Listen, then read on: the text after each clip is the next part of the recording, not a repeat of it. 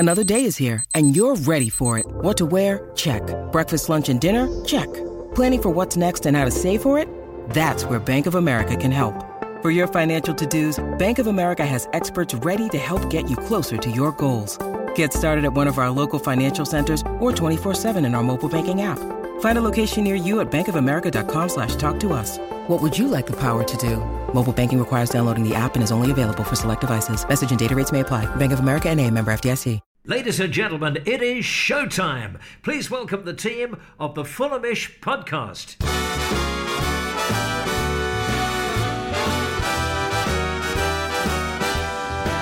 It's the Fulhamish podcast, your independent voice of Fulham FC. My name's Sammy James and welcome to the show. Today, the final word on Manchester City from Saturday, that controversial late defeat. We'll look ahead to Man United on Sunday, the final game before the World Cup break. In part two, I'm speaking to the lovely Claire Parish, who has now set up the Paul Allen Project, raising funds for defibrillators and training people to give basic life-saving skills. In part three, we've got your questions, and this will catch on a couple of doozies, and this will catch on today. And I am so happy to be joined by the regular Thursday Club for the first time in a while. Jack Collins, hello.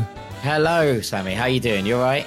Good, thank you. And joined back by Peter Rutzler. He's back. Hello, Peter.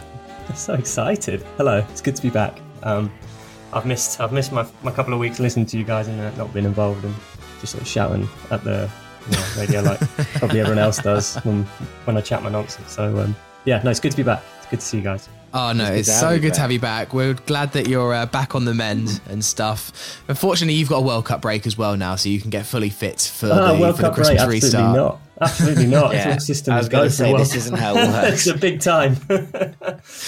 Have you been allocated a country? Yeah, sort of. So I'm doing Serbia, as you'd expect. So yes, there will be Serbia-related content with that in mind. So I'm excited for that, and everyone's excited for that. The Serbia fan base is pretty vocal on Twitter. You can definitely get some interaction with the Serbian fan base. At Serbian Footy will be all over it. Yeah, absolutely. No, it should be good. It'll be a busy time, but no, I'm glad to be back doing some stuff on the road back. Not 100% yet, which probably you'll see from my not as much content as normal, but I'm getting there. So but it's good to be back on the pod. Oh, it's fantastic, Peter. It was nice to see you at the game as well on Saturday. Let's go into that first then.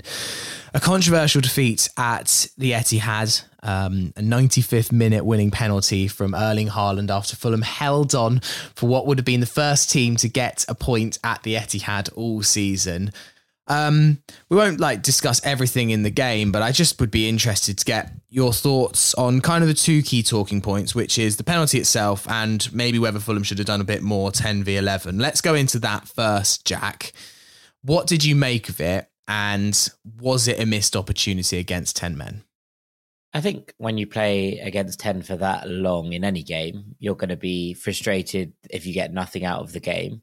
So yes, in that regard it is. But as I tweeted at the weekend, City's movement and overloads make it feel a lot of the time that you're playing 11 versus 12, I think, when they're at full strength. So when they went down to 10 men, it just felt a lot like it was 11 versus 11 for long periods of this game. It was a relatively, even's probably not the right word, because I think City still had more of the game, and maybe Fulham could have stretched this a little bit. We'll come on to that. It just felt like it was a level game as opposed to us being a man down to begin with, which is how it often feels, I think, against Manchester City. And it was as if the red card sent Kevin De Bruyne and Bernardo Silva in particular into overdrive, because two of the best individual performances I think I've ever seen in a 10-man side. And I've spoken to a lot of City fans about this, and a couple of people on Twitter as well, that it did feel like one of those kind of almost defining performances of this Pep Guardiola era. And I know a lot of City fans were saying that they thought this was one of the great City performances under Pep Guardiola. Now, that's something to be, I think, admired from a Fulham perspective, because if we are forcing them into that kind of performance in order to get past us, that's pretty spectacular for a side that are newly promoted to the division. The flip side is obviously Fulham felt like we let the game kind of slide out of our control. And, that's It's not a massive problem against City, but equally, I think the caveat for that is more that this is clearly not a full strength Fulham side. And without Alexander Mitrovic, it was always going to be hard for Fulham to get our attacking patterns into full swing. So there are caveats, there are some disappointments, there are definitely elements of could Fulham have done more in this game? But ultimately, I think at times you just have to tip your hat to a side that are genuinely really, really quite incredible and put on one of the great 10-man performances. And even then, just about snuck over the line against us. So I'm kind of willing to look at it in that regard. I was sitting next to Sam Lee, who covers Man City for us at The Athletic, and you could tell from his reaction to the performance as well. Obviously, you get used to watching City and the quality they produce, but in particular, as Jack pointed out about Bernardo Silva and especially Kevin De Bruyne, I mean, I'm not sure I've seen a performance like that in the flesh. Mainly because he was doing the same things that we know he can do to, the upper end of his talent capabilities, but with 10 men and then covering that amount of ground. And you could sense, you could sense it from the crowd that they were playing exceptionally well, but there was no doubt. And I think you don't really want to underplay how good City were. I think you guys covered it quite well over the weekend when talking about the tactical side. What Marco Silva said afterwards and Pep Guardiola said afterwards as well, with the way they use Rodri, sometimes even Bernardo Silva just dropping in at centre-half.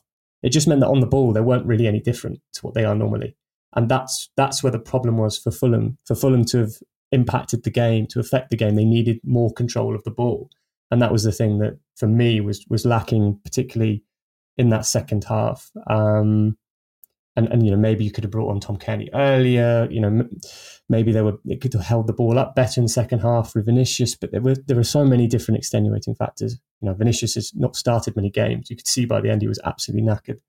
Harry Wilson as well picked up sort of a knock. He's just come back from a long-term injury. So it's very, very difficult. And I think if you were to criticise Fulham, it would be just about their ball retention. And as Jack said, controlling the game. But sometimes you do just have to hold your hands up. I mean, City didn't create that much. I don't think they it's not like they bombarded Bernd Lennard's goal. This is the thing, they weren't able to create the overloads they normally do, but it didn't feel like they were a man down. That would be my take on it. No, and to get close to a point, it's a soft penalty in the end, and that really hurt. But I was really struck by the celebrations. You could see that for City it was a massive win because it has been their pursuit of the title. But also to have the same reaction kind of around the ground that Fulham had when they went to Arsenal. It was that's what kind of I took away from it. That feeling that the two biggest teams in the league this year, the two best teams in the league this year, are going absolutely wild for seeing off Fulham in the last minutes. That's at home. And that's something you really have to take. And I know there was so much disappointment about the result and the fact that, with 10 men, they haven't come away with anything. But yeah, you've got to look at that and use that as one reflective of just how well Fulham have played this year, but also as a confidence boost. The fact that Fulham can do that. We've seen against the big six, all the games have been tight. Tottenham, Liverpool, City, Arsenal. That's so encouraging. I mean, you want to take more points, sure, but it just adds that element that they can pick up points in any game. And for Fulham, that's sort of what I touched on in the piece afterwards. And that's kind of the main sort of takeaway for me. And then the penalty, Jack. We don't need to go into it in massive detail. I feel like it's been poured over on social media, but I'd just be interested to think if you thought it was a penalty and whether it should have been overturned once it became clear what had happened. I just saw Jack's face. I think it must have frozen. Look of pain. Yeah, we can skip over this. We don't need to go into detail, but I'm just interested in your opinion. I think it's a penalty. I'll be honest with you. I think it's a penalty. I think that there's contact enough, even if De Bruyne instigates it. I don't think he does. I know that people have been saying in the slow-mos it looks like De Bruyne instigates contact. I think there's enough for him to go down. Don't get me wrong. It's really soft. And the frustrations I have, and I spoke about this on Ranks, are that it's the kind of penalty you get given, and that's fine. But we saw a very, very similar one at Nottingham Forest, but that happened in the Brentford game that wasn't overturned because the referee didn't give it on the pitch. We saw something very, very similar within last week's game against Everton where Willian was brought down for a similar amount of contact, I would say, that wasn't given. I think if the referee doesn't give it on the pitch, it doesn't get overturned. But I think there's enough in it that it's never going to be a clear and obvious error.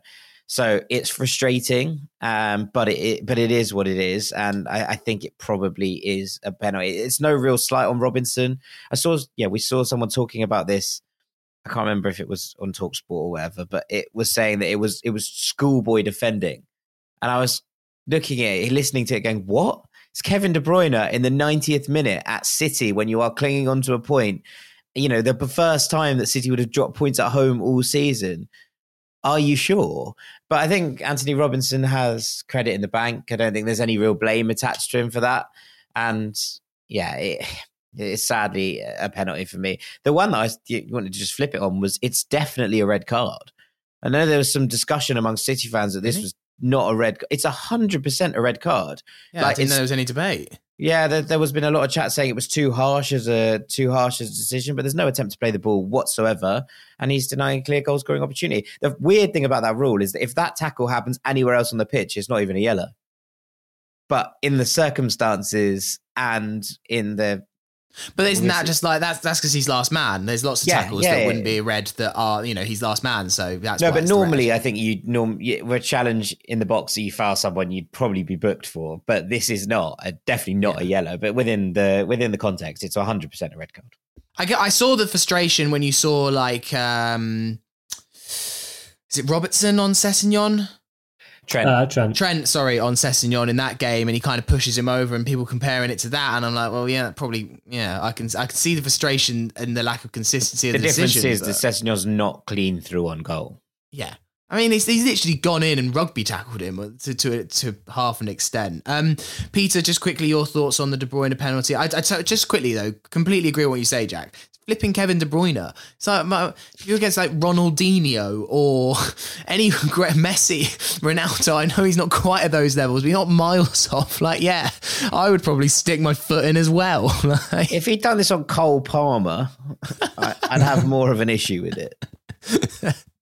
Yeah, Peter, sorry. No, I agree with Jack. I think what you have to go with is how you see it in real time, and this is the thing with replays when they're slowed down so much. You when you watch it back, you see how soft it is, and it is soft, and De Bruyne makes the most of it. But when you saw it in real time, when I saw it in real time, I was like, oh, that's a penalty. You watch it back, it's a penalty, and I can see why the referee's given it, and I understand the frustration, and Jack outlined the frustration. It's because we have the Willian one last week against Everton, and the other incidents as well. And you want those to be balanced out, but you're never really going to get that consistency if you have different officials. And I think you talked about that, Sammy, and I thought that was a good point. I don't think this is a VAR issue because it's, as Jack says, it's not clear and obvious, and I don't think they would overturn it. It's frustrating in the environment. This is where like the situation comes into it. The crowd are wanting something. The wind's going to blow that way, unfortunately. And it was very soft, but it was a penalty. And it was a brutal one. But yeah, I don't get any criticism of Anthony Robinson. I mean, sure, he's committed a foul. He's given the referee a decision, but it's De Bruyne. It is, he's trying to make amends, and he's made a mistake. But hopefully they'll swing around. But yeah, for me it was as frustrating as it is.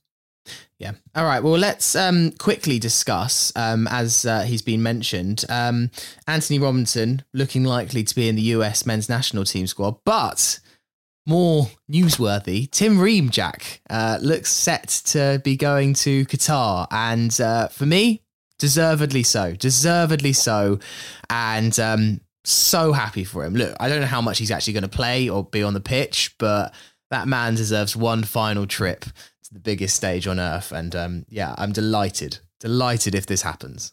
Yeah, absolutely over the moon. I saw this break very, very late last night. Is it confirmed? It's just rumoured at the moment. It's not confirmed yet, but it's been reported out of the US by a number of people now. So I think this is, it's amazing. If this comes off, then incredible. If we're now absolutely flattened by a US 26 that doesn't include Tim Ream in it, I'm going to be very upset, because the moment where I saw that, I was like genuinely punched the air about 2 a.m, and it was a really nice kind of moment. And woke Lucy up. She was very unhappy. In 2 a.m, just lying in bed, being like, "Yes, come on!" What's going on? I was like, "Tim Ream's going to the World Cup, rumoured." She was like, "What are you doing? Not do that, please." But yeah, it was. God, how is she still with you? I don't know. I really don't know. So we'll move onwards. But yeah, it was a really nice moment, and just I think completely deserved after the performance he's put in this season. That immediate link up with Anthony Robinson that's been honed at club level is a nice thing for Berhalter to have to fall back on. I don't think he's going to start, as you say, but just as a voice in the dressing room. So what we always said, right, when we made this discussion, just as a voice in the dressing room, a leader, some calm, if they need someone to come in and settle the ship, if they're holding on for a win, etc., etc. I think it's really, really important to have him there. And I'm delighted this was, truly his last shot at going to a World Cup. Sadly, he's going to be probably a little bit farther timed by the time that the home World Cup comes around in 2026. So, amazing news, and I'm absolutely over the moon for him. I'm made up for him. Do you know what? With Tim Ream now, I don't think we can rule it out, can we? We can't rule it out. Can we be 100% sure he's not going to still be roof on it?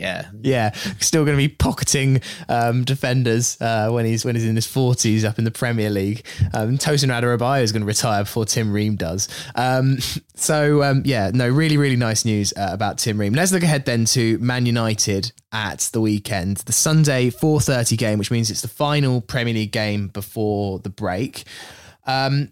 Peter, this is a game that I can't quite call because United have been so up and down. They were 10 matches unbeaten before they got absolutely smashed by Villa at the weekend.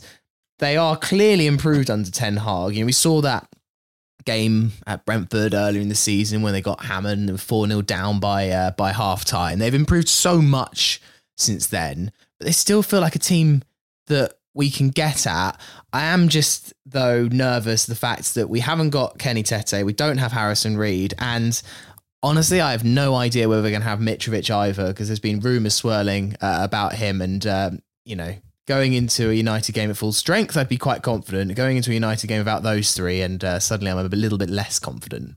Yeah, Man United have blown hot and cold, haven't they? They seem to have found a good rhythm, a good sort of trajectory under Ten Hag. There's quite a lot of positive vibes coming out, and then they get turned over by Aston Villa last weekend, admittedly with a new manager coming in and changing the atmosphere around the place. And I think their team was really reshuffled, wasn't it? And Bruno Fernandes wasn't playing because he was suspended. So, yeah, difficult to know what you're going to get. On their day, they're a very, very good team. I think we can see that. You can see that they're certainly not as regularly poor as they have been in recent seasons. But I think you're sort of right, Sammy. The misses are quite big. Obviously, Kenny Tete being suspended is frustrating. I really enjoyed his battle with Jack Grealish on Saturday. I thought it was a really good duel between two players that seemed suited to do battle. Jack Grealish very good in one-on-one situations. So is Kenny Tete, but on the other end. So that was entertaining. But to lose him is annoying, especially after he's just come back from injury. Does that mean Bobby Decordova-Reid has to play at right back? Or will Kevin Mbabu get a nod? He came on as a winger, didn't he, against City? So it doesn't suggest necessarily that he's regained the trust to play at fullback yet. And then obviously Harrison Reed as well. So, yeah, we saw how the team coped without Palhinha, and I would posit that Reed's influence is pretty similar to Palhinha. Palhinha's been outstanding, but the two of them together have been very, very good. So, yeah, it'd be an interesting makeup because it changes that dynamic in midfield. Does Chalobah get a return? Haven't seen him, have we, since the red card? Josh Onoma's been in the picture in terms of being on the bench. Could he make a surprise return? The obvious go-tos are Tom Kearney and then moving Pereira a little bit deeper. But do you want to do that against United? And that depends which United turns up. It doesn't help that there's uncertainty about Mitrovic, and it doesn't help that it's the last game before the World Cup as well.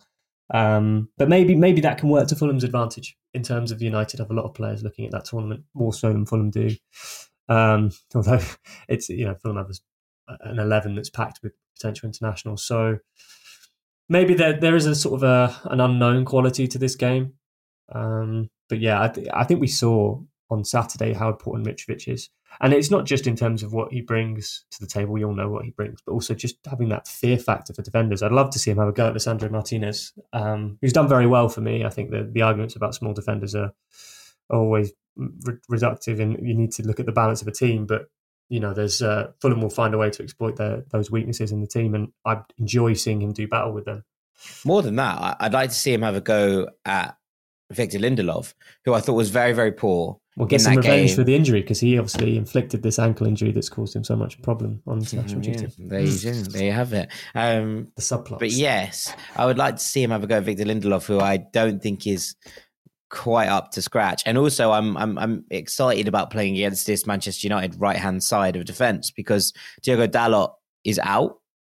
He's got his 5th suspension. So as one Portuguese returns to the Manchester United team in Bruno Fernandes, Diogo Dalot is going to be out for this game. So I think we've seen that Ten Hag doesn't fancy Wan-Bissaka. Whether that means that Lindelof moves out to right back or Tyrell Malacia plays on the right-hand side using his kind of inverted foot, I don't know yet. But I'm excited to see if Fulham can get some joy down that side, because there's a lot to be said for it. Without their first choice right centre-back and right back, maybe Fulham can get United in that channel, and maybe Willian can have some fun. The thing with Mitrovic, and this is a rumour that's been swirling about, is that he won't play in this game either because he's somehow being saved for Serbia. I can't quite believe that is the case, but it must be on his mind now that if I could just miss this one game, I will definitely play against Brazil. And whilst I'm sure Marcus Silva would never stand for that, if a player says he's injured, then there's not much you can do. Rumours abound. Listen, this ankle injury has caused problems, hasn't it? I mean, he's not trained properly for the best part of a month since he's returned. He's just not been training properly, which is never ideal. One, regardless in a normal season, but also with the tournament as big as that. And you're right. I mean, it's inevitable. It's going to be on his mind. It's going to be on everyone's mind if you're looking at that tournament. It'll be on João Palhinha's mind. It'll be on Anthony Robinson's mind. It'll be on everyone who's going to that tournament. You don't want to get injured for it. But it's always like that with international tournaments. And the difference is the close proximity. There's not really a build-up where you can sort of recover from any knocks. In terms of where he's at, I don't know. I mean, it's a tricky one. Clearly this is still causing him discomfort. And if you're Mitrovic, you'd probably want to reduce the risk of that. I don't know whether he plays on Sunday or not. I'm not sure. I imagine, I don't get the impression that it's serious. That's what I will say. So I wouldn't be surprised to see him feature in that game. But at the same time, I wouldn't be surprised not to. Well, exactly. But also in the sense that it's one of those. If it was a game against Bournemouth or Forest or Southampton, one of those teams down the bottom, I think it changes the dynamic a little bit, but it's not. And I think that plays in the World Cup players' favours. And as you say, Sam, you don't want that. You don't want your club players thinking like that, but it's inevitable. It's just one of those things. And then you're weighing up throwing in a player. This is admittedly, you don't want to question anyone's professionalism because it wouldn't work like that. You want to go into a tournament in form, but it's in the back of your mind. It's just going to be in the back of your mind. It's just going to happen. I'd give him off. I'm perfectly honest with you. Straight up, I'd let him have it out. I'd be like, you know what? Get yourself better. This is an opportunity where your nation are in good form going into an international tournament. I want you as happy as possible at this club, in that this is a player that we know, Alexander Mitrovic, is going to be in demand next summer again, right? He's going to be a player that a lot of teams are looking at across Europe to think, well, look how he's performed in a top level league, and look how he's performed the last couple of seasons, and look how he's performed on international duty. I want to keep Alexander Mitrovic as happy as physically possible in a Fulham shirt that he wants to stay here for as long as possible. And if that entails giving him a game out against Manchester United this weekend, in that he knows that he will be fit for the World Cup opener for Serbia, I'd give it to him out. That's just how I'd look at it. Now, I don't know if that's how his mind works. I don't know how any of it works. But if that was the case, and it was a question of, just being like, look, my man, You have this one. I want you to be fit and firing when this tournament comes around. And I want you to come back from it in the best possible spirits that you can fire our campaign in the second half of this season. If that's the price to pay, I'd pay it.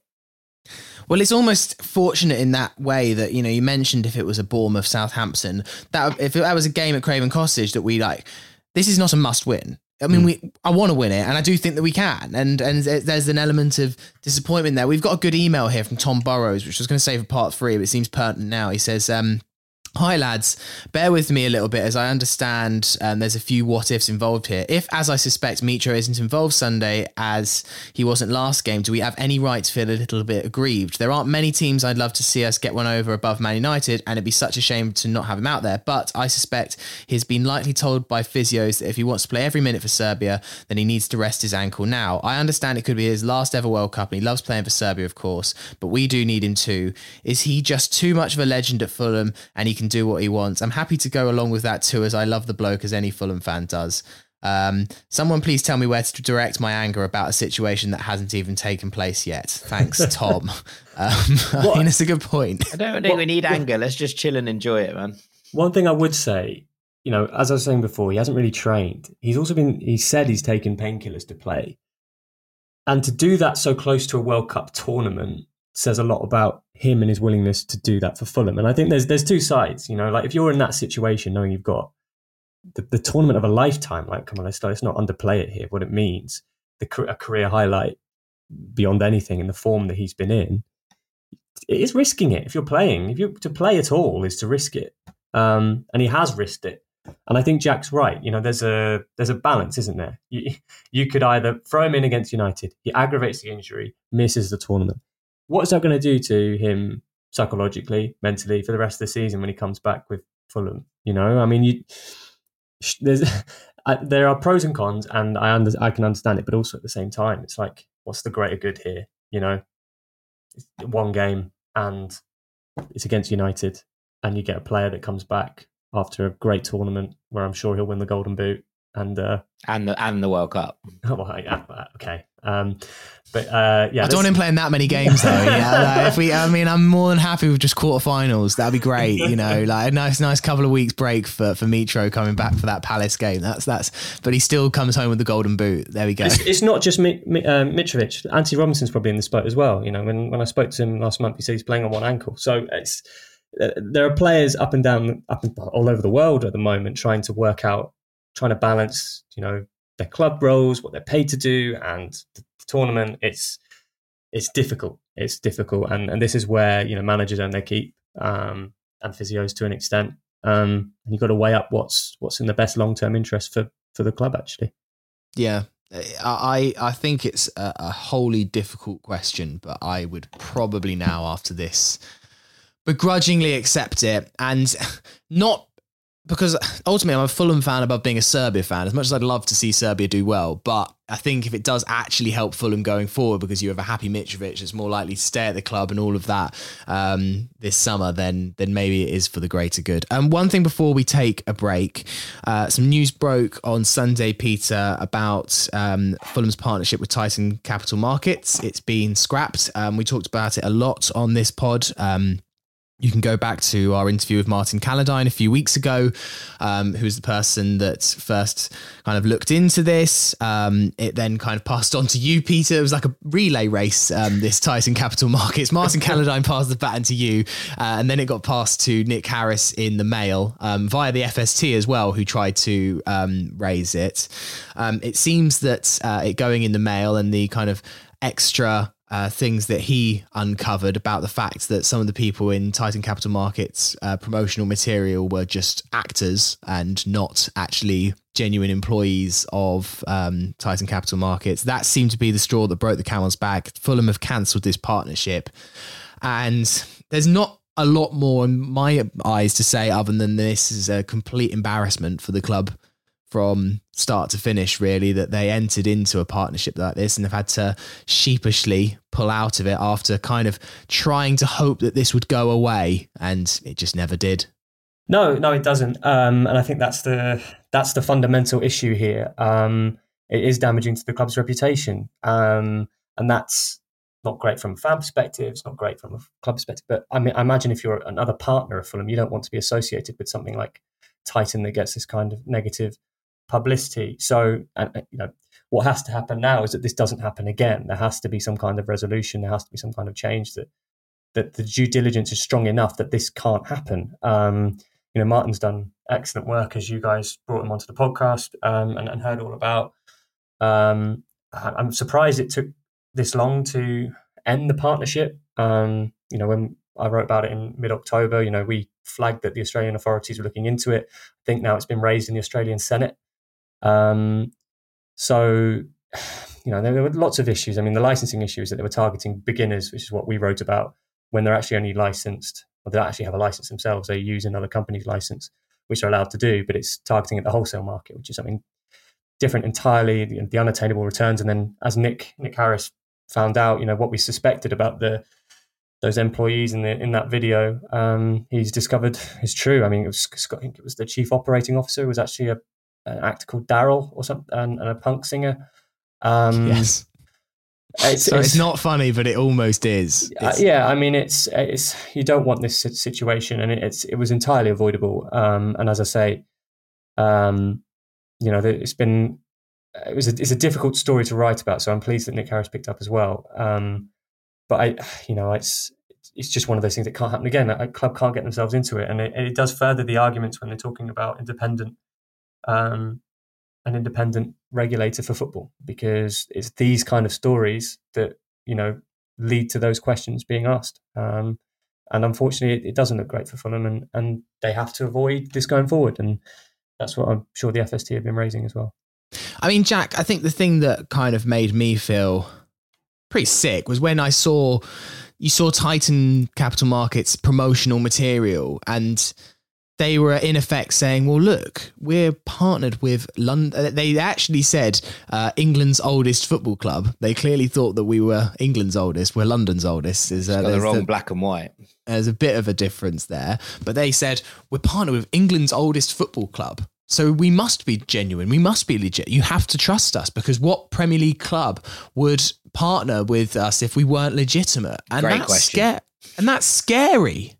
Yeah. Right? When you see that's the power that Fulham has and is able. That's the influence they were able to use over us, and that's our club, our name being used for activity that is less than great. Yeah. Yes, I've got to be careful with the words that I use there, but you know what I mean. Yeah, 100%. And obviously it's I think it's really interesting that you've just said what kind of Premier League club would partner with someone that wasn't legitimate. I was like, questions are raised. But yeah. it does feel, I don't know. I think maybe the actual worst bit for me is that, Fulham announced this and fans are utilized, I think, in some ways to be like, well, look, these are our sponsors. You should get on board with them.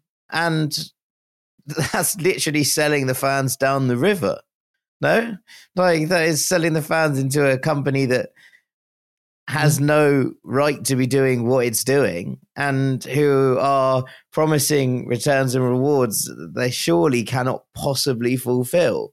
And that's a real worry. That's a use of, oh, okay, you're a fan of the club. Why don't you invest in our sponsors? Now, I'm not saying that, and a lot of people look at this and go, well, if you're dumb enough to do that, then it's your own fault. And fine. But if the kind of point is here that the lack of consideration for the fan base, that the people who are around the club and being promoted to them are not being given due diligence and checking, I think it is a massive slap in the face, if I'm being perfectly honest. And there'll be loads of people who are saying, what does it matter? We're doing really well on the pitch. But I think it does matter. I think it matters hugely about our reputation, about what we feel like as a club, about what we purport to stand for. And, a lot of people say that football is a business now. And yes, it might be, but there is a way of going about these business in the right ideas and in the right ways that seem to try and keep a part of what this club is. Because, let's have no bones around it. If Fulham were to fall from grace and drop to the third, fourth tier, these attendances would be down. It would be back to the same old hardcore in the middle who have been charged extortionate prices for tickets, who have been sold all these dodgy partners, who are going to be in there trying to shovel Fulham out of it. And I think that it's very important that isn't lost in the glory of what's going on the field at the moment. The thing is, you can say it's a business and all of that. But everything's a business. The Athletics are business. Fulhamish is a business. We've all got to, keep the lights on, but we can all choose what we responsibly let on our platform. And, you've got a moral obligation just to not let anyone or anything use, what level does this go to if you just say, if they've got... Sometimes you let Farrell Monk on the podcast. Well, yes, I know.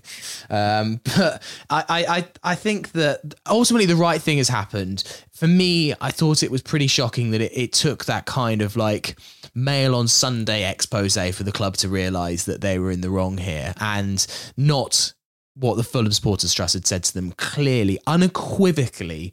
The Supporters Trust said this was wrong. And Fulham, from what I've been told, just kind of hoped that it didn't matter, and have tried to shoot the messenger a little bit on this, and have tried to criticise the Supporters Trust. And I don't think that is very fair. And I think goes against what the Supporters Trust is trying to do. They are just trying to inform the club that they don't agree with something. And to shoot down the messenger for having a comment on this or having an opinion on this, I think is abhorrent. So look, the right decision has been made. Titan Capital Markets is no more in terms of its association with Fulham, and that's the best thing. I'd encourage reading Nick Harris's article, which is in the Mail if you haven't already. Peter's written about it. Obviously, Martin Calladine has written about it.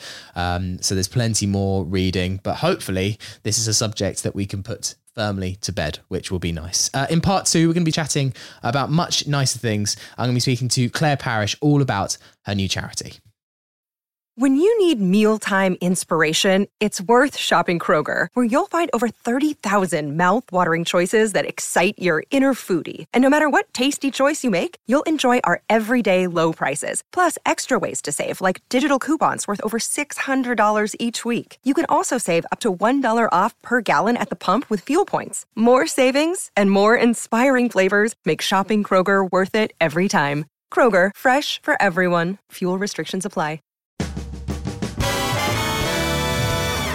Part 2 of the Fulhamish podcast is Sammy here, and I'm joined by the wonderful Claire Parish. Claire, how you doing? Thanks for coming back on. Oh, hi, Sammy. Thanks for having me. I'm okay. Thank you. Claire, you've been super busy working, following Fulham around the country as ever, and setting up a brand new charity. Not quite sure how you managed to find all the time to do it. But yeah, since we last spoke, Claire, you've started the Paul Allen Project in memory of your late dad, who we know passed away at the Blackpool game from a cardiac arrest back in January, looking to provide training for people that want to learn how to spot the signs of a cardiac arrest, how to perform CPR, how to use a defibrillator. So yeah, how's it all going? Super exciting, and so lovely that you've managed to start an initiative in your dad's memory. Yeah, thanks, Sammy. It's going okay. I mean, it's slow progress, as with most things. There's a lot of sort of behind the scenes stuff, the sort of boring admin stuff that you have to get done first.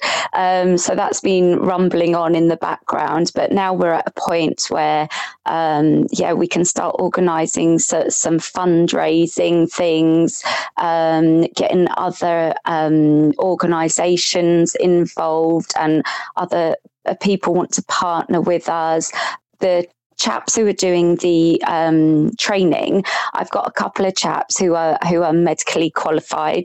They're both doctors. They are going to carry out the training. One of the things I did actually want to take advantage of talking to you today was a bit of a call to action to see if anybody else who has an advanced first aid certificate would like to be one of our trainers, which might sound quite huge, but to be honest, if we have more people doing it, the less any one person will have to do. So just a little bit of a call to people. If you do have an advanced first aid certificate, perhaps if you work in a school or you're a police officer, paramedic, something like that, and you think, you know what, I could give up one Saturday afternoon every 6 months to train people on basic life-saving skills, please contact me, Paul Allen Project on Twitter. That would be a great place to contact me. Mm-hmm. Come on a Train the Trainer course course, so you're completely certified to be a trainer and then train others. If it's not for you, then maybe you could reach out to your network. If you're a GP and you're listening to this, maybe reach out to your fellow GP network, something like that. Let's just try and get the word out and get this really moving now. As it stands, I've got two lovely chaps, Chris and Avas already, who have signed up to help. And they're Fulham fans, right? Yes, they are. And Sammy, I'll just give you a little plug here. Last time I was on your pod, these lovely chaps contacted me from listening to us chat and said, Claire, we'd love to help you. So I'm hoping we can repeat the cycle and it will happen again. It's so lovely to hear about Chris and Avas kind of getting in touch with you and offering their support and help towards the Paul Allen project. And Chris ran a half marathon to raise funds for the project as well, and you've got a GoFundMe, which I know that lots of Fulham fans contributed towards. So the Fulham community is still very much involved in the project, and it's so lovely to see something good in the community coming out of such an awful day. Yeah, absolutely. And it's one of those things that people, I'm not saying that people are going to forget it or want to forget it, but it was something really awful that happened to us all. And I'm very aware of that. It didn't just happen to my family. It affected everyone that was immediately around us on that day, but everybody in the grounds. And I just, want to ask the Fulham supporters who are listening, if you remember how horrible it was that day, try and just get involved with us, even if it's just following my Paul Allen page on Twitter or Instagram. Just see what we're doing. It's not all talking about the horrible stuff we don't want to talk about. We don't want to think about our own mortality. We don't want to think about unhappy things all the time. And I understand that. But, we've got the quiz night coming up, which I really would love to see loads of familiar Fulham faces at. It's going to be somewhere around Sutton. We haven't got a venue quite yet, but I will be hopefully sorting that out by the end of next week. Yeah. If anyone can donate a little prize to the raffle, we've seen how great Fulham Football Club have been, and the Fulham fans as well have just continued to be fantastic the whole year through. And I know Dad hasn't been forgotten by anyone, but this now isn't about the parish family. This is about us doing something for others. This is about everybody. This isn't about my dad anymore. This is about saving lives. This is about your uncle or your grandpa or your auntie walking through the park and, God forbid, having a cardiac arrest. Where is the nearest defibrillator? Hopefully the Paul Allen project has been able to fund one in that nearest park or that nearest train station or wherever it might be to enable that person to have a greater chance of life. 100%, Claire. This is life-saving stuff, and it's vitally important. And you're right that Paul hasn't been forgotten, but of course, with time, it always gets a little bit more difficult. But yeah, the call to action is there. There's so many ways. Obviously, there's the if you're a first aid trainer, as Claire mentioned, but if you just want to directly help the Paul Allen project, you can. They have a GoFundMe page if you want to directly contribute, or if you want to fundraise in another way, do a run, a skydive, whatever. I'm sure you can contact Claire, and they'd be more than happy for you to do it on their behalf. And yeah, the quiz coming up in January 2023. Looking for prizes, looking for people to go along. So a lot of call to actions, but that's always going to be the way when you're setting up something brand new, Claire. And I'm sure lots of people will be delighted to try and help you in any way, because it's a Fulham person and a Fulham charity. And, it means an awful lot to us, I think, when one of our own is trying to set something up like that.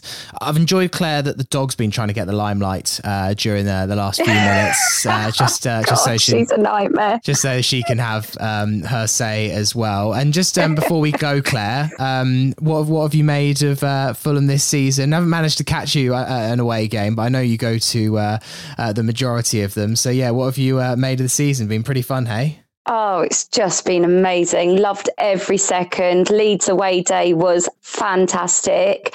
There's been a couple of sore points where we feel like we should have come away with something and we haven't. A couple of the refs have been a bit questionable at times, but otherwise, the football's just been so brilliant and engaging, hasn't it? It's just been so much fun, you know, and you just, like you say, Claire, where do you fit it in? You're busy. A lot of us are busy people, but fitting football in for me, and I know so many others, is about that sort of release. And, you know, when you're being able to go to football and jump for joy, it's so much of a better release in life, isn't it? It's just been fantastic. I mean, Marco Silva and Louis Bo, they just have the players playing the most fantastic football, and you can really tell the squad is just so together.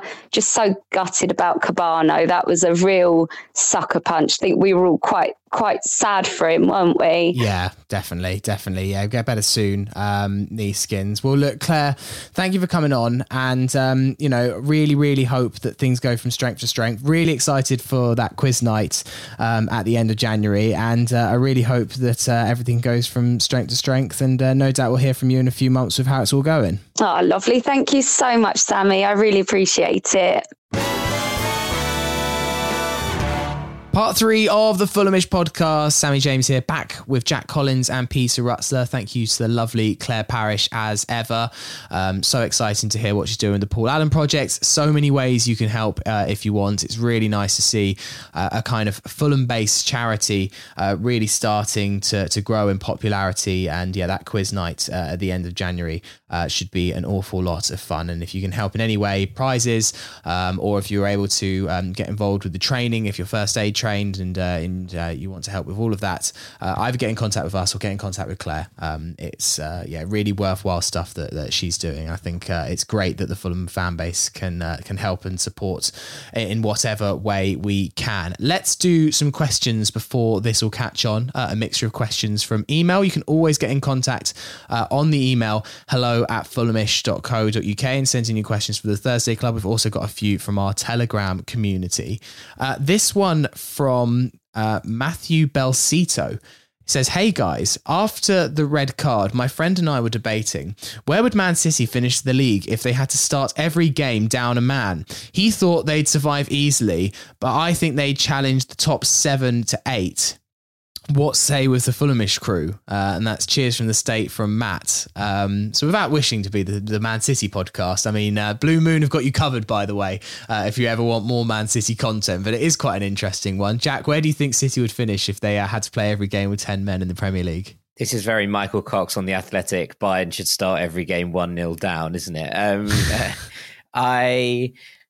Much as they were brilliant at the weekend, I think those are the kind of performances you can only do every so often. Now, I think they'd probably just about survive, but I think the physical toll on their players would be absolutely unbelievable, and they would drop off towards the end of the season. So I'm going to say like lower mid-table, 13, 14. Peter? Yeah, I'm sort of with Jack. I'm curious. Do they still compete on all those fronts as well? Like, you know, in Europe, can they play 11 players in the Champions League? Yeah. Let's say in this theoretical world, it's just the Premier League they've got to worry about. Oh, okay. Well, then, yeah, I could see them hitting the top half. I think genuinely, I think they could do that. I think the big question would be injuries and things, because it's so exhausting to play with 10 men that, you know, I can't. You could still rotate your squad though. Yeah, but their squad isn't actually that massive, is it? It's not the biggest squad in terms of depth. Yeah. So if they lost Kevin De Bruyne for a period and Bernardo Silva and Rodri, I mean, they'd be in a bit of a pickle. So actually, I might revise my prediction and move them down the table. Yeah, 15th, 16th. Yeah. I'm going against. I actually am with Matthew. Like, if you've got Haaland on the pitch and you've got De Bruyne and you've got Bernardo Silva and you've got Rodri at the back and Cancelo and Ederson in goal, I still think they're going to win a lot of games. I think they would, but I just don't think they'd be on the pitch for all the games. They're just going to get injured. Yeah, I'd agree. I think it's too much stress physically on a body to be playing. I mean, every that sort of week defeats the aim of the question. Yeah, it's not the joy answer, but it is probably the right answer. I mean, if you kept them fit, then maybe, top half, definitely. But Yeah, I liked it, Matthew. Great question. Made us think. Gerald Mullery says, "Hey boys, love the pod. 2-part question. Do you know how much Fulham can spend in the January transfer window under FFP rules? I think we definitely need Palhinha and winger cover and possibly a better, different Mitro substitute. In relation, do you see any first teamers departing in the January window? And that's from Jerry Mullery, in brackets, no relation to Alan. He answered what we were all thinking. So thank you. Peter? I wonder about January. I don't know the full ins and outs, and I don't know the numbers on the accounts at this point. But I think what will be interesting is the fact that Fulham are doing so well, and whether that changes what Fulham feel confident enough to do in terms of FFP. I mean, for me, it's still, I know Fulham are doing so well, but I'm still scarred by 2 relegations. So it's only 7-point gap at the moment. So, which isn't massive. It's a fantastic. There's a lot of bodies in the way, though. There are a lot of bodies in the way, and that's what's so encouraging. So, this is good, and this is what I mean, as in, like, coming into January, wouldn't be panic, but I think there is a sense that maybe you can start thinking a bit longer term in terms of your finances. But again, I don't think you'll see massive changes in January. I think that's the sign that things are going wrong. I think there are holes in the squad to plug. I think I'd be interested to see what happens with Josh Onomah, obviously, because he almost joined West Brom. I think depending on outgoings, you'll get there could well be some incomings just to bolster the team. I think we've talked about that midfield position as one that could do with a body in case Reed or Palhinha went down. I feel like with Vinicius, we just haven't seen enough of him yet. And I know he got a bit of criticism for Saturday, but I felt it was a bit harsh. I mean, he was playing Man City, and I in that first half, I was quite impressed with him, the way he worked. You could see he got tired in the second half because he's just hasn't played 90 minutes. So I'm not gonna put a stall out. And I think I can't remember who said it on the podcast. It might have been George. About, he hasn't really had a shot. He's a penalty box striker. We haven't actually seen what he can do in the box really yet. I mean, he's come on against Newcastle with 10 men, and then he's played against Man City. So, did get full 90 against West Ham though. That was the one for me where I was a little bit like, yeah, but he wasn't bad, was he? I thought it was fine in the early stages.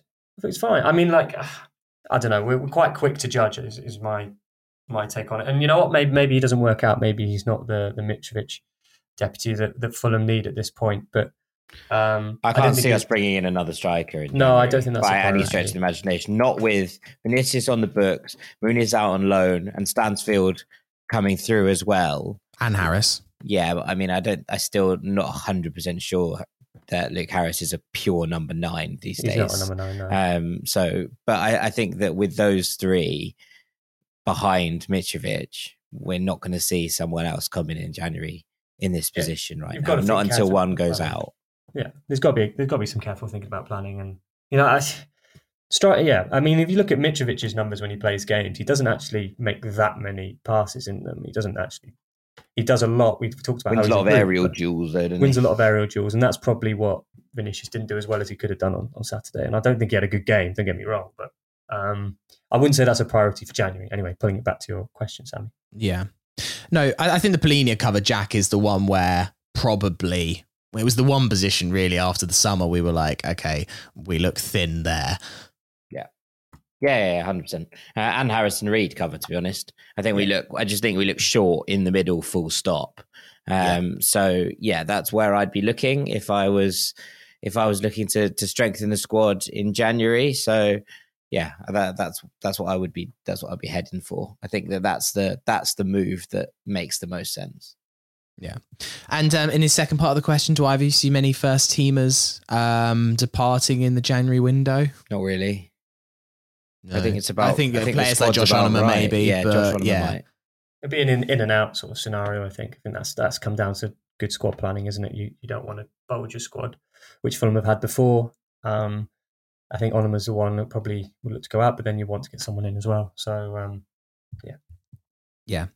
It's an interesting time though, Jack. What I was wondering from your perspective is, what do you think this January transfer window is going to be like? Because this is a January transfer window unlike any other, where we've now got a 5-6 week break where teams can kind of, even though yes, some players are going to be busy and all eyes are going to be on the World Cup, Marco Silva, Boa Morte and the transfer team are going to have some time to sit down and analyse where they think they're short, where they think they're doing well, and every other club in the world that's at professional level is going to have that time.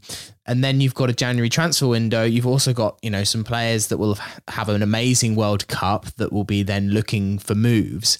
Do you think this January transfer window could be a bit like a summer one in some respects, that it could be a pretty busy one, because not normally do you have the kind of amount of time to sit down and plot and work out what you want? And also agent deals there could be a lot of agent conversations in this kind of 6-week gap, because there's just more space for teams to breathe and plan and do what they want.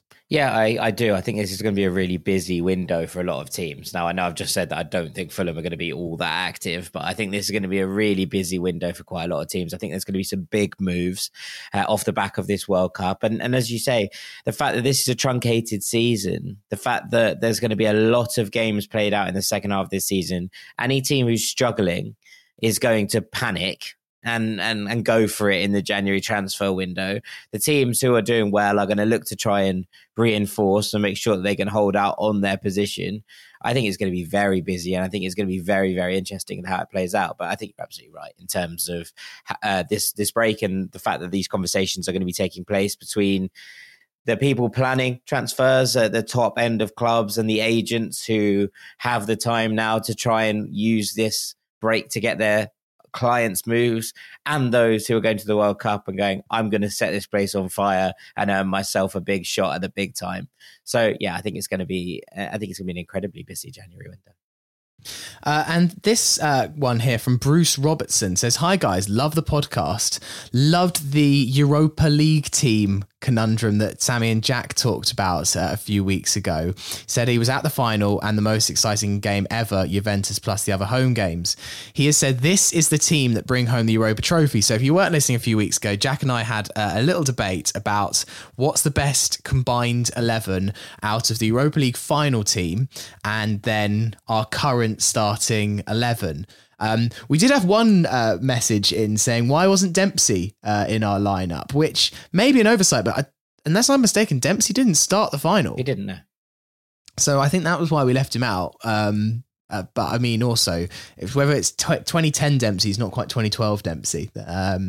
Anyway, this is Bruce's team. He says Schwarzer in goal, Baird at right back, Robinson at left back, Hangland and Ream at centre back. He's gone for Reed and Polinia, Murphy, Gira, Davies behind Mitro. There's no Damien Duff in that team, so I'm afraid that's incorrect. He's put Duff on the bench. Yeah, no, I'm sorry. That's not going to be happening. That's incorrect. Incorrect. Not much width. No, really not much width. I don't like Danny Murphy as a 10 either. Things I'm not here for at all. No, I mean, I like quite a lot of this, and I do like that Hangel and Ream point. I'd still have Tete in at right back, and I don't like Zolly wide. That doesn't. He did play a lot of games there, though. No, I know he did, but I don't think that's going to be getting the best out of Mitrovic. I think what you need is someone who's going to be able to deliver, and that person is Damien Duff. Yeah. One final question here from Telegram. Chris Desbro says, question from me, does Harrison Reed get any minutes in Qatar, or is he just going in case of an injury to Declan Rice? Now, I'm pretty sure that Harrison Reed isn't going to the World Cup. I think this man has taken our words too literally. I've tweeted about this earlier, that it looks like Calvin Phillips is getting in the squad, Peter, and I don't know. I'm biased, but I can't understand how a man that's had 3 substitute appearances is just coming back from injury, potentially making his first appearance off the bench tonight in the Carabao Cup, is going to potentially go to the World Cup. And yet Harrison Reed's not in the conversation. That's my thing. If he actually decided, he's not quite enough for the 26, well, it's not even coming up. It's not even coming up in conversation. And I did the overlap with Jamie Carragher and Gary Neville on Monday, and it's on YouTube now. And Carragher gives out his England team, and he puts in Calvin Phillips. And I was there at the back of the studio going like, what? How? Why is Calvin Phillips anywhere near this? Yeah. Southgate has players he trusts. This is well, it's that, but it's international football works differently. It's just, Jack will know, you have such a limited time with the players. If you're Harrison Reed, if you're going to the tournament, not saying that I don't think he merits being in the discussion. For me, he does. But he won't have played in that team. He won't have played in that system. He won't know what Southgate wants, won't know his instructions. And for Southgate, he will probably rather sit with the players that he knows. And that's where this old debate comes in about form and players you trust. Because you want to make it as close to a club environment as you can, just so you can get that familiarity if you have a specific way of playing that may not necessarily be familiar to certain players. Not to say that players wouldn't adapt. And also international football can be such a lottery anyway that often it's the psychological elements that are more important in those discussions, getting your players prepared and ready. So I can see why, long and short, I can see why he would go for Calvin Phillips, because he's been a key part of what Southgate's done in the past. We'll know what he can do, and if he's fit, then I think Southgate will be naturally inclined to go with someone who knows the system. Probably why he's been so loyal to Harry Maguire as well, because Maguire knows what he wants from his team, even though for me, it's a different topic, but you're exposing someone whose confidence is low. But yeah, on Harrison Reed, I feel like if he had a little bit more time, if there was a little bit more time, he'd be in the discussion a bit more, because if we are taking the fact that Southgate wants to have defensive-minded midfielders in that squad, there aren't many that do what Harrison Reed does. There's Declan Rice, it's a different player. Calvin Phillips is a different player, and we've seen that Reed it's now starting to add a little bit more to his game, and I think that's actually been really important for even getting close to that kind of discussion. So maybe with a bit more time, he would have entered it. But yeah, it's a shame. It's a shame for him because, as I say, there's not many defensive-minded midfielders in England who are playing at his level in the top half of the Premier League. So, yeah, this is my thing with Southgate is I think it's gone. And look, I still think Southgate's the right man for the job for this World Cup, but he has gone away from some of his principles that I think a lot of people kind of bought into when he first came in, which he didn't seem to have that kind of like big club bias quite as much as previous managers. He did seem to go on and form rather than just picking people that he knew. And it seems to have gone the same way as other England managers over time. And for me, look, there's other players that also could be in consideration for that kind of deeper midfield berth, likes of Conor Gallagher. I know obviously James Ward-Prowse has always been in that conversation. I'm not necessarily saying Harrison Reed 100% should be on the plane. I just can't believe he's in consideration. He's not in some sort of consideration, but hey, it'll live rent-free. But even so, like you mentioned those names, none of them do what Reed does. No, they don't. This is the point. So, I mean, there is a case for him. That's what I definitely say. There is a case, but I don't know whether it's going to be heard, unfortunately. Let's move on to This'll Catch On. And we have two This'll Catch Ons today. The first one from Sam Berenzi. Now, you might recognise that surname if you were listening to last week's podcast, because he says, "Hi team, Sam here. On behalf of the That's So Craven podcast team, I'd like to personally apologise for my less charismatic brother's attempt at This'll Catch On. As I am the younger brother, it is my job to upstage him at any opportunity possible. And this here is my This'll Catch On in honour of our unsung hero between the sticks, Bernd Leno. Echoing Jack's points, thanks for leading the way for us all these years. We literally started because we couldn't get enough of your work, and the lack of Fulham content out here is an injustice. Hope you enjoy my significantly better submission. Will always be your allies. Come on, you whites, from Sam." Right, hang on. Can we have a quick recap of what Jack's was? Yes, I've got it here. So this was Jack's one for Bobby Reed last week. Oh, this was good. Bobby Reed, show them your speed. Bobby Reed, he can be right wing, left wing, right back, you're everything we need. Bobby Reed. Which I thought was a classic, but then that was good. This is Sam's for Bernd Leno. We built this city. We built this city on Bernd Leno. We built this city. We built this city on Bernd Leno.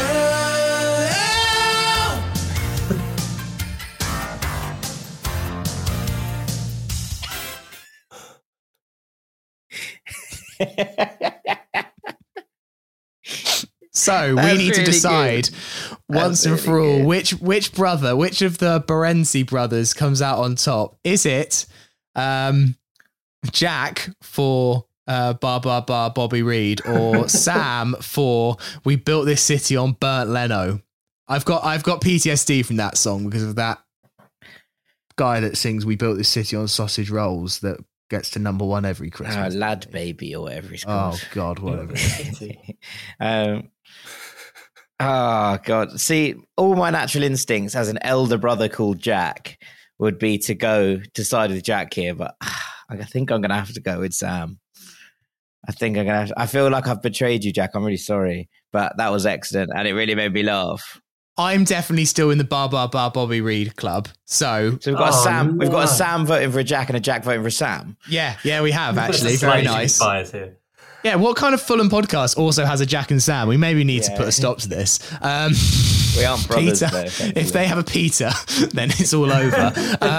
Right, Peter, you've got the casting call here. Oh God, it's cruel. I'm still. Do you build a city on Burnt Leno? I don't know. That's what's just getting to me. I enjoyed it. I was with it, but it's annoying me. It's just annoying me. If Fulham had beaten Man City, you could have done like we beat Man City with Burnt Leno. That would have been very good. That would have been very good. But unfortunately, Fulham didn't. I'm gonna go. I'm gonna go with Jack. Bobby Reed. Bobby Reed. Oh, that's gutting. That is a lot of pain for Sam as well, especially because he called it out. Yeah. I did enjoy it, but I just they're both great. They are both great. Excellent. Really good stuff from the brothers. Maybe it would change when City visit the cottage. Yeah, then we can work it out. Yeah, I did like. I love both though, so thank you very much. They were final one. Nathan Tambini says, "Hi Fulhamish. This is my 7th season as a season ticket holder at Fulham. Safe to say, never a dull moment since I've joined the Fulham faithful. I've enjoyed a lot of things about being a Fulham fan, but one of my recent favourites has been the Fulham Cross ABBA collaboration. So I've taken it upon myself to add another song to the inevitable album soon to be released. A song about the best DM to play at Craven Cottage since Dembele, João Palhinha, to the tune of Mamma Mia by ABBA. Keep up the great work." And that's many thanks from Nathan. So here we go. No. You both have your head in hands. I had not a clue who you were back in June. Then in July, I was told by a friend, look at this guy, 6'3" and he jumps up so high, wins his tackles and scores the goals. Next to Reed, he looks so tall. 26 is the number that he plays. Portuguese broken wrist and he still plays. Whoa, João Palhinha in a black and white. João, and he hates the Chelsea. João Palhinha in a black and white. João, and he hates the Brentford. Booked every week, we love it. Fulham since the day he started. João, oh the Fulham love you so. Yeah, okay, very good. Oh dear. I have questions about the first bit, but I quite enjoyed the second bit. It was quite good. Yeah. I like the rhythmic nature of that middle eight. João. I like it. I liked it. It made me giggle, so there we go. 10 out of 10. I liked it a lot. Yeah, I'm in. I might catch on. It's yeah. I never thought. I didn't think Super Shrew would catch on. Yeah, that chorus might catch on. That actually might catch on. I can see that. I can see that happening. Again, we already have a chart for João, so it's difficult for it ever to catch on, isn't it? But yeah, oh God. I've got to record my Willian song for you at some point. I can't wait. I've written a song for Willian to the tune of, do you remember that song Euphoria that was in like Eurovision like 10 years ago? Oh my God. I think I did see this in a text actually. Yeah. Oh, okay. Well, that's will do for This Will Catch On today. We don't know what we're doing over the World Cup, but there'll definitely be a show next week. So, and we need a couple more This Will Catch On. So send yours in to hello@fulhamish.co.uk and send in your questions as well. We love getting them. And that'll do for today's podcast. Peter Rutzler, thank you very much. No, thank you guys. It's been good to be back. And Jack Collins, thank you very much. Thank you as ever, Sammy. Always a pleasure. We will be back. The podcast will be released Tuesday morning following the Man United game. So all reaction to that. And there will be a Thursday Club this time next week, kind of just rounding off this half of the season before the World Cup. And then we've got some bits planned for the World Cup. We're not really sure what we're doing yet, but we'll figure it out as we go. Peter and I are working together there, so that's exciting. Are you? Oh, Yeah. right. Where's my invite? Yeah, well, sorry, lads. We're covering some live shows. It's all very exciting. All right. Suit yourselves. Yeah, All we right. will do. Yeah, don't worry about me. All right. I'm about to go cry in the corner. So have a lovely rest of your week. Hopefully we can finish off the season in style. Oh, this half of the season in style against Man United on Sunday. And come on, you Whites. You right.